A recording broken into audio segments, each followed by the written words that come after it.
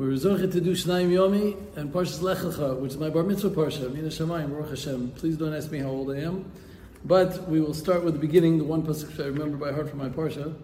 The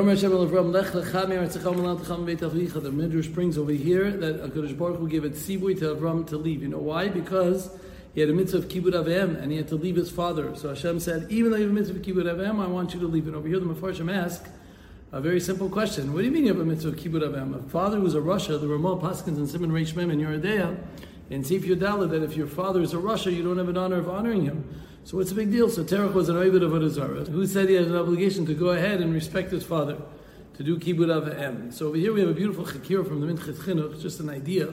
To know with kibud avim, there's two aspects to kibud avim. First of all, there's the bein adam le'makom, between you and the Kadosh Baruch Hu. Hukush kvoidem lekvoidem makom. We know that your father and mother are hukush, are connected to a Kadosh Baruch Hu. That's why it was that on the same side of the luchas that had to do with bein adam le'makom. And it's also in the Birchos Shmur, the Baruch Ber brings such a concept. That's why we say Asadur Chalos, say even by kibud avim.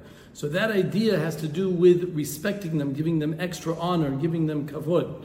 As opposed to, there's a second aspect of the bein adam lechavero, pashat karata tov. There's an idea of having a karata tov to your parents, the fact that they brought you into this world and did everything. So based on that, we say that you are piron chov. The Midrash Tanchuma says that you have to pay back a debt.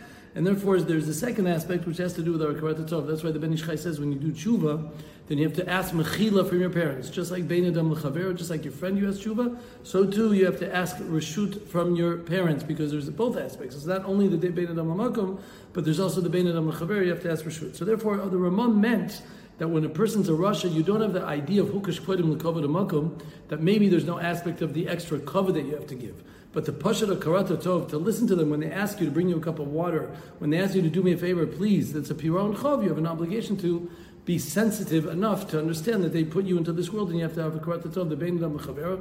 And even if one's father, lo aleinu, is also a Rasha, there's an obligation to listen. And that's what happened here with Avraham Avinu. His father did not, even if he didn't want him to leave, HaKadosh Baruch Hu had to go ahead and tell him that you have to leave.